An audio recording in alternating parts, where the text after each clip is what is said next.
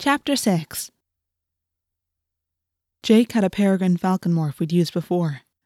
Marco and Cassie had morphed ospreys. Rachel had a bald eagle. So we all should have been able to fly up to the mountains. But there are millions of bird watchers in this country. They're very cool people because they never hurt a bird. They don't hunt. They just get pleasure out of watching birds fly or nest. Bird watchers would think it was very, very weird if they saw a red-tailed hawk, a bald eagle, a falcon, and 2 ospreys all flying together as if they were on a mission. And some of those gentle bird watchers might be not-so-gentle controllers. Bird watchers, Marco snorted as he tramped over the carpet of pine needles deeper into the woods. We could fly, but no. No, we have to walk. 20 miles, probably. Cassie's farm has a lot of open grass areas, and it borders on a national forest. The national forest goes on forever. It stretches from the edge of town all the way up into the mountains. It's all pines and oaks and elms and birches. Wilderness, really. Thousands of square acres of it. Oh, come on, Marco, Cassie chided gently. It's an opportunity to try out a new morph. Yeah, Jake chided. Instead of being home doing math homework, you get to turn into a wolf. Are you going to tell me you'd rather be doing equations? Let's see, Marco considered. Math or becoming a wolf and going off to find aliens? Maybe I should ask the school counselor what she thinks. It's such a common problem. I'm sure she'd have some good advice. Since it wasn't a good idea for all of us to travel to the mountains as birds, the others needed a morph that could travel far and fast through woods. And there were the 2 injured wolves in Cassie's barn. Jake stopped, looked around, and announced, "This is good." We were a few hundred yards into the woods. I came to rest on a low branch of a huge oak tree. The hawk and me took note of a squirrel a few branches up. He started chittering and shrieking his little squirrel warning. "Danger! Danger! Hawk! Hawk!" I gave him a look. He twitched, stuck the acorn he was holding into his cheek, and took off at full speed. "What I don't get is why I have to be a girl wolf," Marco grumbled. We had 1 male and 1 female, Cassie explained for the 10th time. If 2 of us morphed into the male, we'd have 2 males. 2 male wolves might decide they had to fight for dominance. "I could control it," Marco said. "Marco, you and Jake already fight for dominance, and you're just ordinary guys," Rachel pointed out. "She's right," Cassie said sadly. "I'm afraid your primitive male behavior might slow us down." "Hey, when I morphed into a gorilla, I handled that gorilla brain okay, didn't I?" Marco demanded. "Sure, Marco," Rachel said. She batted her eyes. "But that was different. You and the gorilla were already so much alike." Cassie and Rachel gave each other discreet high fives. "Hugely funny," Marco said. "We flipped a coin, fair and square," Jake said. "I got to be the male, you're one of the females. Get over it." "Let me see that coin again," Marco said suspiciously. Jake just smiled. "Let's just do this.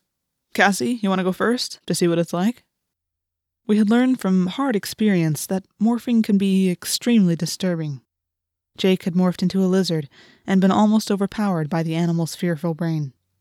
The same had happened to Rachel when she'd morphed a shrew. She still had nightmares about the shrew experience, its fear, and worse, its hunger for bugs and rotting flesh. On the other hand, Jake had morphed into a flea, and according to him, it was kind of a big nothing. Like being trapped inside of a very old, very bad video game, where you could barely see anything. The flea brain had been too simple to make trouble. "Okay, I'll let you know." Cassie closed her eyes and concentrated. Then she opened them again. "Wait, let me get down to my morph suit first. I don't want to get tangled up in my clothes." She removed everything but a leotard, kicked off her shoes, and stood barefoot on the pine needles. The first change was her hair. It went from very short black to shaggy silver in just a few seconds. It traveled down from her head, down her neck, over her shoulders, around her neck. Long, shaggy fur. Then her nose bulged out. I shuddered. You never really get used to seeing people morph. It is something straight out of a nightmare. Even though Cassie seems to have some kind of talent for it, she's never quite as gross as the others. I guess it's because she's so close to so many animals. Maybe she just has a special feel for them.